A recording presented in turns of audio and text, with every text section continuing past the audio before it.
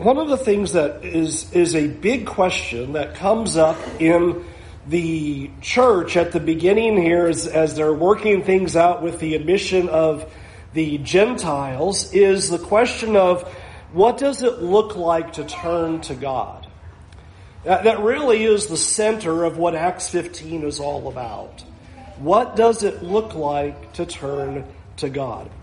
Acts 15 records a major controversy that begins to come out. And you'll notice the issue is stated in a number of ways. You'll notice in verse 1, it says there that men came from Judea and they went teaching the brothers, unless you are circumcised according to the custom of Moses, you cannot be saved.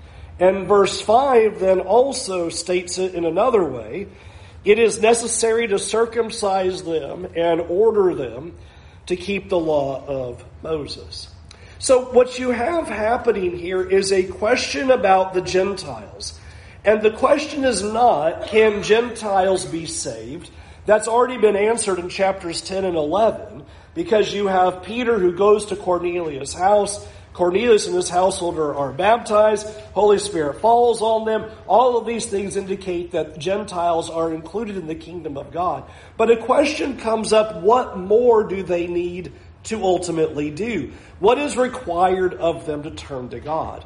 And one of the things that you're seeing in these first 5 verses is the question seems to be regarding circumcision. Do they need to go back to the law of Moses and keep certain elements of the law of Moses so that they can continue in this salvation? And one can imagine that the argument would have sounded very plausible. I think of myself in the first century and try to think about what this would have sounded like. The sign of circumcision was a way to show that you belonged as God's people. So surely Gentiles need to be circumcised, right? I mean, it's one thing that was done, is if they're going to belong to the covenant and belong as the people of God and belong in this kingdom, sure, the Gentiles can belong, but then they need to be circumcised to show their admittance. And that seems to be what is at stake here, is are there certain elements of the law of Moses that need to be kept in order to turn back to God and belong in this community of saved people? What is also interesting is if you know Galatians, you'll know that this is something that was a struggle even among Peter and Barnabas. Where we are told there, when it came to Peter, that he would eat with Gentile Christians. But then when the Jewish Christians would come along, he would kind of back away from them and not eat with them anymore. And Paul writes in Galatians that even Barnabas was caught up in this, that there is a concern about all of this in regards to, can Gentiles, as they come into God and they come and are saved, what more needs to be done? And I would submit to you that that is an important question, because I believe everybody in the room is a Gentile. And therefore, the question as it arises, is there something more, is a very big deal. And chapter 15 shows that this becomes such a dispute, quite a big ordeal, that you have then everybody coming together and talking out this situation. And the way that they come about this conclusion, I think, is important and is very instructive for us, because it's going to show us, what does God expect for his people to turn to God? You'll notice in verse 6, as they all are gathered in Jerusalem for trying to determine this answer, the first thing that we see is that Peter makes his first statement as they are gathered together, and he reminds them in verse 7. Notice that verse 7 says there's been much debate. This isn't just something that, we talked for 5 minutes and we got it all figured out. There's quite a discussion, quite a controversy that is brought up about this. And Peter says, I want to remind you about what happened, that in the early days God sent me as the one to be the mouth to the Gentiles that should hear the word of the gospel and believe. Verse 8, and God, who knows the heart, bore witness to them by giving them the Holy Spirit just as he did to us, and he made no distinction between us and them, having cleansed their hearts by faith. He begins by just reminding them, I went to the Gentiles. God selected me as the one to go to Cornelius, go to his house, and they are all then received the Holy Spirit, making no distinction between us, important us Jews, and them, Gentiles. No distinction was made whatsoever. The offer of salvation is given. They received the Holy Spirit just as we did. Nothing in there that happened where God said, now wait just a minute. Before we do that, there needs to be something else. And so you have then the Apostle Peter reminding them about what happened when Peter had come to Cornelius' house. So notice the conclusion that he draws in verse 10. He says, now therefore, why are you putting God to the test by placing a yoke on the neck of the disciples that neither our fathers nor we have been able to bear? I want you to notice what he describes this as. Why are you putting a yoke on them that we couldn't even keep ourselves? Why would we go back to the Mosaic requirements? Why would we go back to the law of Moses when that was something that we couldn't keep? And I think that's an important reminder about the function and the purpose of the law of Moses, is that the law of Moses was not given as if there was the belief that anybody was going to actually be able to accomplish it. There's only one guy who did that. Nobody else ever did what the law of Moses said to do. And Peter is coming in at this moment and saying, if we're going to go back and bring in the law of Moses, we have problems. Why are we going to put a yoke on them, Gentiles, that we Jews couldn't keep? This is something that we couldn't do. The whole point of the law of Moses was to show that we needed a Savior. The whole point is to show if God just gives us a code of laws and says, do them and you will live, we all have a problem. That was always so ironic when Jesus come along and say, here, do these things. And they answer, oh, I've done that. And Jesus goes, well, let me probe that, because no, you haven't. We like to think we've kept the law of God, but that's only because we think of the ones that we've kept. We haven't thought about all the ones we haven't kept. And so here is the picture that Peter begins with, is saying that turning to God is not about going back to the law of Moses and saying there are requirements that are found there that we need to keep. And I think this is an important aspect about what Peter establishes. And I think it's an important aspect because there is the tendency still to do this today, where Peter is making the argument, we can't go back to the law of Moses and pull circumcision and say, okay, all the Gentiles need to be circumcised for them to turn to God. Now, I'm not aware of any groups today that are saying that. Nor do I find groups today who will go back to the law of Moses and pull sacrifices.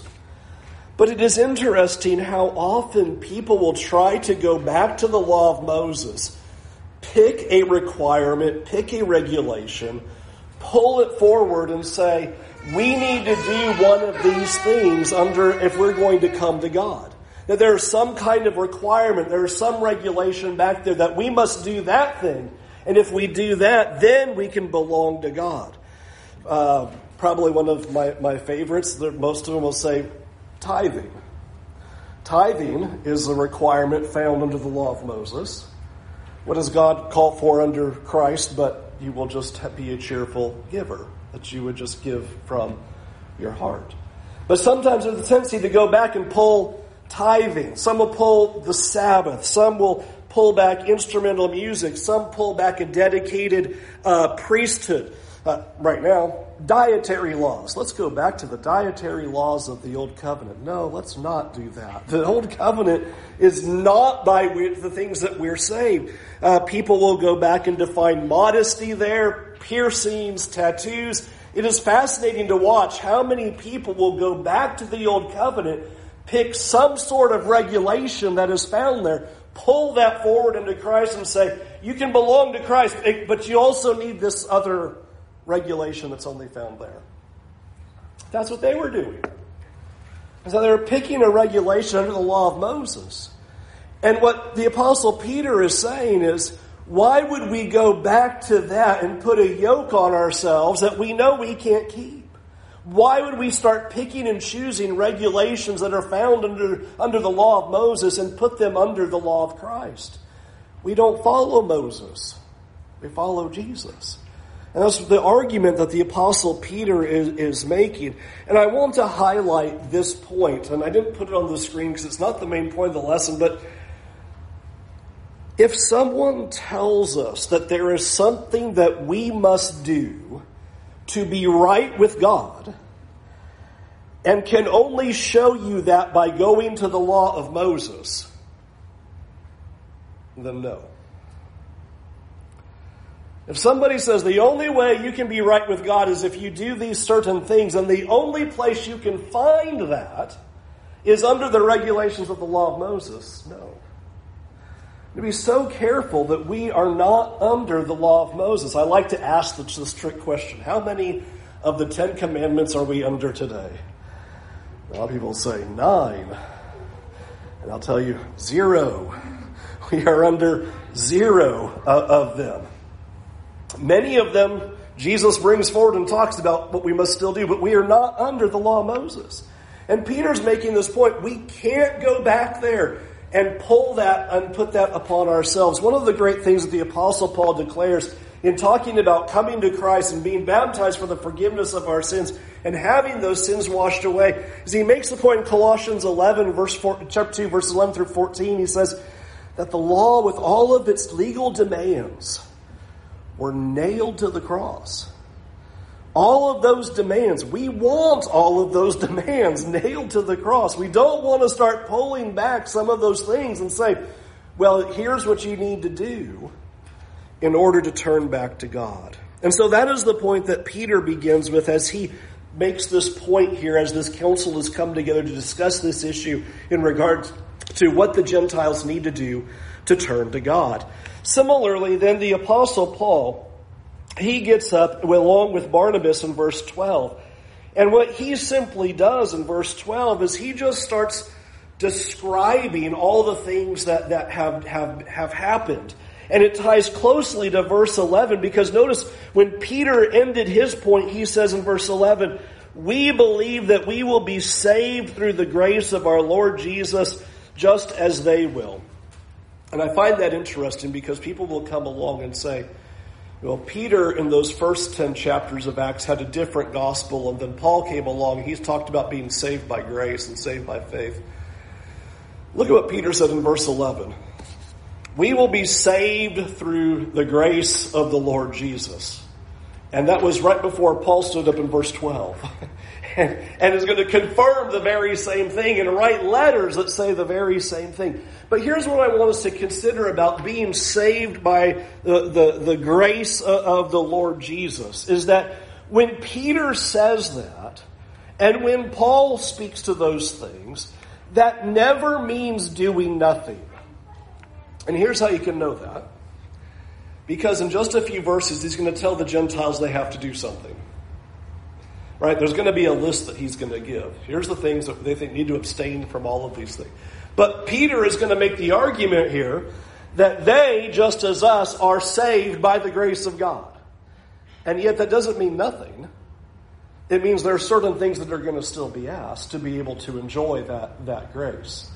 And what I want us to see is when Peter speaks that way, and when the Apostle Paul speaks that way, what they are getting at is not going to the law of Moses for salvation, not going to those regulations and saying it is by those things that we are going to stand justified before God.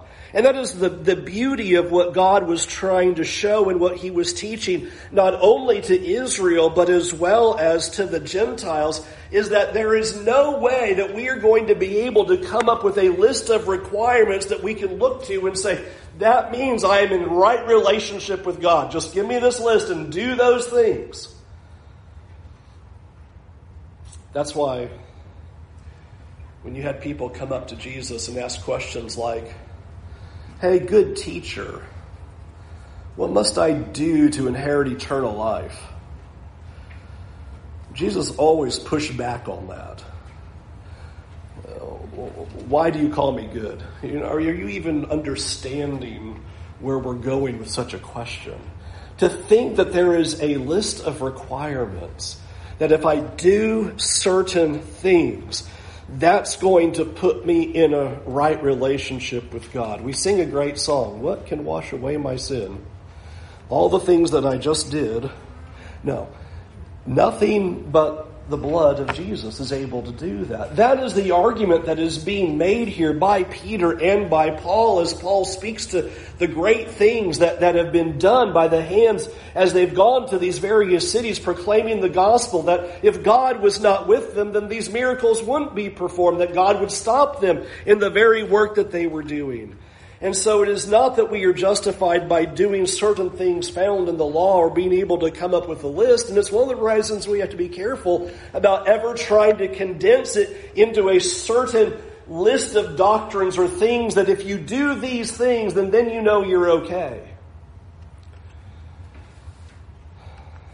I'm trying to remember exactly how long ago that was. It was a pretty long time ago, but I remember it was probably about 25 or 30 years ago or so, that in an effort to try to figure out who exactly was a sound preacher, somebody or some church came up with 28 questions. If you answer these 28 questions correctly, then that would prove that clearly you're a sound person. That's the very problem we're talking about here, is there's not a list. You left out an awful lot of things if you boiled it down to 28. This should be an awful lot thinner if there's only 28 things that we need to be talking about. This is really fat for only 28 things. We miss so much, and so often what we want to do is try to come up with, well, what is the list of requirements? Just tell me what I have to do. And Jesus would never walk into that. Anytime anybody asked that question, he'd just say, well, what does the commandment say? Love the Lord your God and love your neighbor as yourself. How are you doing with that? Well, not too good. And so often what we want to do is make a list and say, well, if I do these certain things, that means I'm okay, right? And so Peter and Paul together are saying, there's not a list of requirements. We cannot go back and pull this list and put that on the Gentiles and say that is what's going to say that is necessary for turning to God. You have then in the final section then James, the brother of Jesus, also going along and pointing out this as well in verse 15, where he makes the point that the prophets agree with what Peter and Paul and Barnabas are proclaiming. And he quotes from Amos prophecy, where the prophecy is given in verse 16 as he quotes from Amos chapter 9, that after this I will return and I will rebuild the tent of David that has fallen. I will rebuild its ruins and I will restore it, that the remnant of mankind may seek the Lord. And all the Gentiles who call by my name, says the Lord, who makes these things known from of old. It took me a long time to figure out what is James' argument exactly. He simply quotes Amos and says, well, see, that proves it. Notice the promise was what God is going to do is he's going to return, he's going to rebuild, he's going to restore his kingdom. And if you've been with the studies that we've done earlier about the Holy Spirit, and I talk about all the R-E words about what God was promising, he's always using restoration and rebuilding and renewal, and all those are pictures of what God was going to do. And here's what Amos is proclaiming, and James quotes it. But notice how the restoration was going to happen. In verse 17, that the rest of humanity would seek the Lord, and all the Gentiles who were called by my name. That's the argument right there, even though he doesn't elaborate on it. What he points out from Amos is that the rest of mankind, the rest of humanity seeking the Lord, did not require for them to become Jews. But they're called Gentiles. The Gentiles would seek the Lord. The Gentiles would be part of the rebuilding and renewing and restoration process. It wasn't that they would become Jews, go and keep the law of Moses in order to be saved, in order to turn to God, but rather they would remain as Gentiles. That is, not keeping the law of Moses, not keeping circumcision, not following those regulations. They would remain Gentiles, not become Jews, and still be saved and still belong to the kingdom of God. That's why he quotes Amos. Because he goes, you know what? Amos always said that Gentiles were belonging. They weren't going to have to become Jews. See, all the way up to that point, that was the mentality.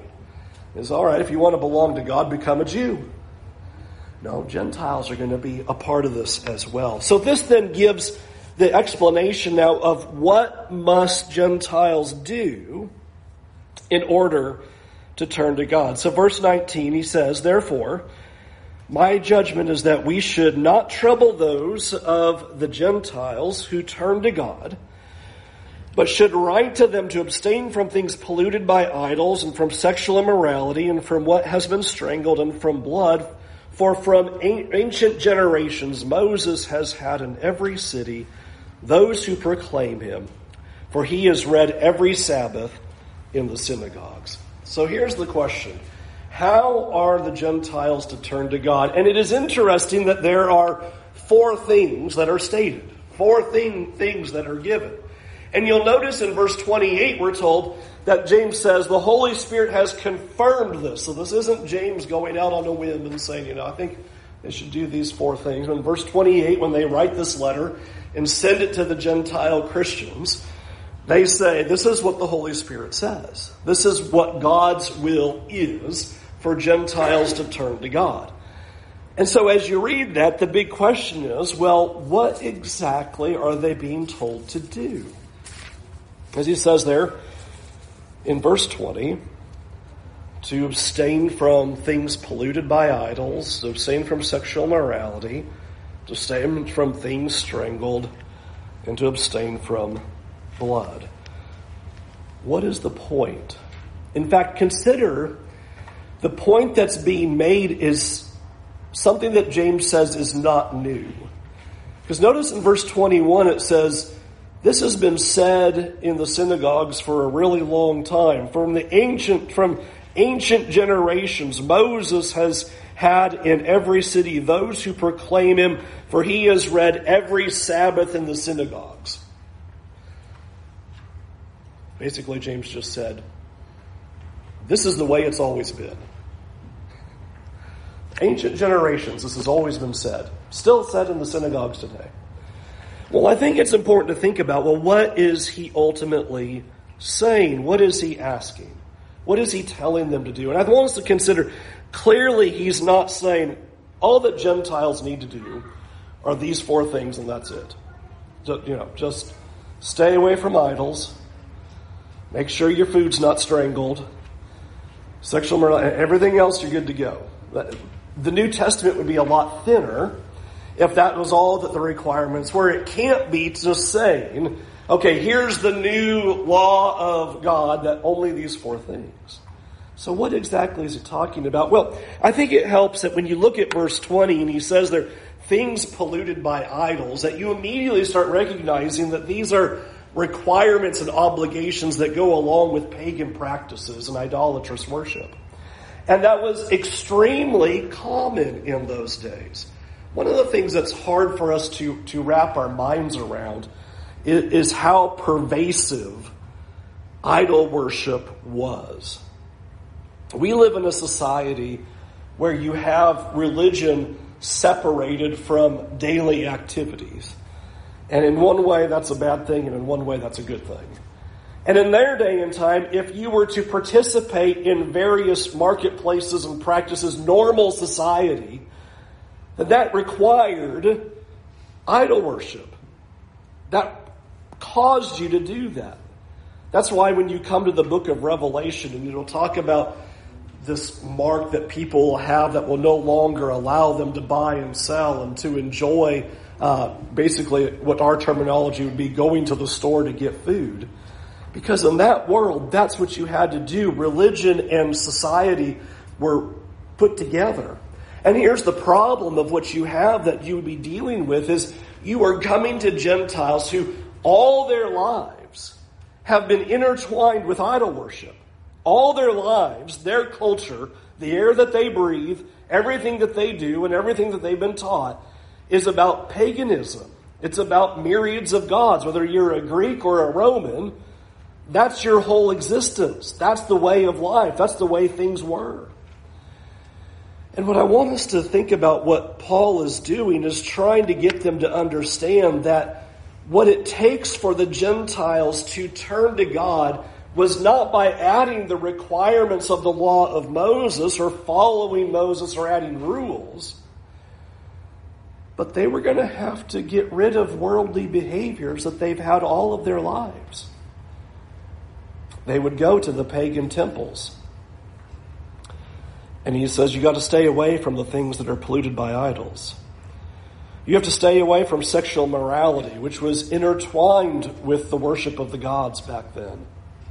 You have to stay away from things strangled, part of the pagan practices, and the way that they killed the animals so that there could be blood that they would either drink or wear or use in a way to try to consult the gods. And so here is Paul and Peter and James and this whole gathering of Christians saying, ultimately, here's what the Gentiles need to do, is a full rejection of their culture, because what they were doing in that day and time in a Greco-Roman world was completely against the ways of God.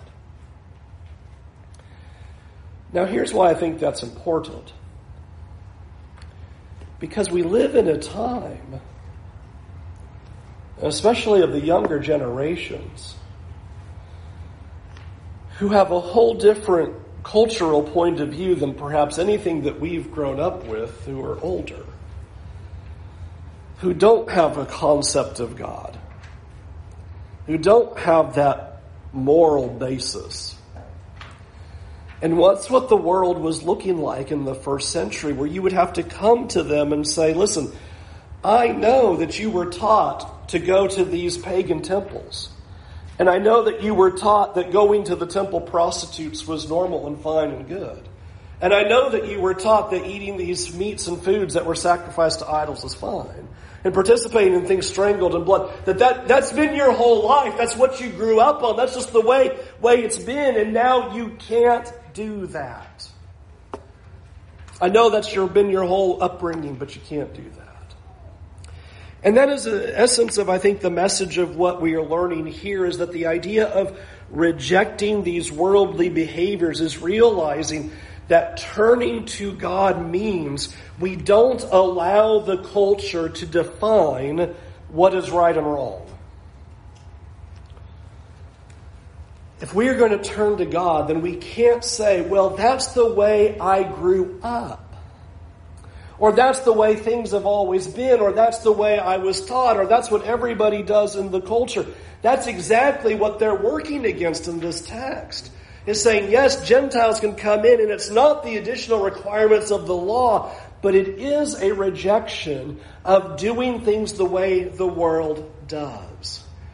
And I think that is a tremendous message and an important message for us today, because we have to remind ourselves that God and culture stand against each other more often than not. That what God says is right and true and good is not going to be the same as to what culture says is right and true and good. And what can be difficult, especially as we move forward and forward, generation after generation, further and further from God, we're going to look at what's going on in our world and say, well, that's normal, that's the way it's always been. And I want you to think about what this would have sounded like to the Gentiles, whose life has always been about paganism and idolatry and sexual immorality and worshiping gods and going into those places. And saying to them, yeah, I know that was your whole life, and I know that's the way things always were, and I know that's the way you were taught and the way you were raised and the way the world looked and what your culture does. But to turn to God means you can't do those things anymore. And we live in a time, of course, in our culture where do you want me to start and where do you want me to end? On the things that culture has changed and redefined and adjusted. I mean, the air we breathe now is that people live with one another, sleep with one another, divorce each other, if they ever get married in the first place, deem all kinds of sexual behaviors as completely acceptable. Marriage has been redefined. Gender has been redefined. Everything is being completely flipped upside down. And we have to understand that we're walking into that kind of world and that kind of culture. And the point is to show, if we are going to turn to God, it does require us to say that we're going to live differently and think differently than the world. That was the challenge that this letter was possessing to the Gentiles. Now, there's a whole lot more than those four things, obviously, as to what it means to follow Christ. But the biggest thing, the biggest challenge for somebody to turn to God would be to take everything that you've grown up with in your culture that's been told to you to be right and good and say, that's wrong. That's now sin. And you can't do that anymore. And that's the air we breathe. And that's the culture we're in. That we have to call upon people that turning to God means you can't live like the world anymore. There's a reason why in the Corinthian letters, Paul hit on that point so many times. You think about the city of Corinth. To be Corinthian in and of itself was a definition of worldliness and debauchery and doing whatever seemed good to you. And Paul constantly would write to that problem in both the letters. I'll highlight one of them as we conclude. In 2 Corinthians chapter 6 and verse 16, he makes the point that we are the temple of the living God, as God said, I will live in them and walk among them, and I will be their God, and they shall be my people. So here's the promise. I'll be with you. I'll be your God. And you can be my people. You can live together in this great relationship, and you can have God. But then notice the next sentence.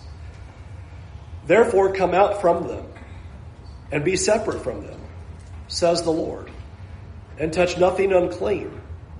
And then I will welcome you. And I will be your father, and you shall be my sons and daughters, says the Lord Almighty. The call of turning to God is about a rejection of what the world and the culture and the society says is acceptable, to come out from that and to be separate, to think different, to live different, and to act different. And that's the challenge that's before us, is that it is easy for us to want to put the two together and say, I worship God and I do whatever I want to do and live however I want to live. It's easy to want to say, I worship God, but I'm living my life the way I've always been taught and I've always been raised, and I'm just doing I'm just living life the way I've always been. God says you can't do that. If you want eternal life, if you want to enjoy relationship with God, if you want God to be your Father, then He's trying to pull you out of that and to bring you into light and to show you the truth. And that we have to accept then that it is God's truths and God's ways that are the standard. And I suppose if you're like me, you're seeing that that's only getting harder. As our society and our culture sets up its own standards and its own rules and its own ways, it's going to be harder and harder to stand against that and say, no, I know that's not what God said. And the push and the force against what we see in God's Word is going to get harder and harder and harder. As I like to say in a lot of our studies, here's the good news. What you're being asked to do is not any different than what these Gentile Christians had to do in the first century. Because you had a whole culture that pushed the exact same way and pushed really hard and said, worship how you want. Do what you want. It's all fine. And God says that if we're going to come to Him, we reject the ways of the world and accept the ways of God. Let's go to God in prayer. Heavenly Father, Lord, we thank you that you give us pictures like these that remind us that we are not in a strange time in world affairs, that you have always called for us to be different. You have always called for us to be light in darkness. You've always called for us to challenge the cultural norms and to believe in your ways above the world's ways.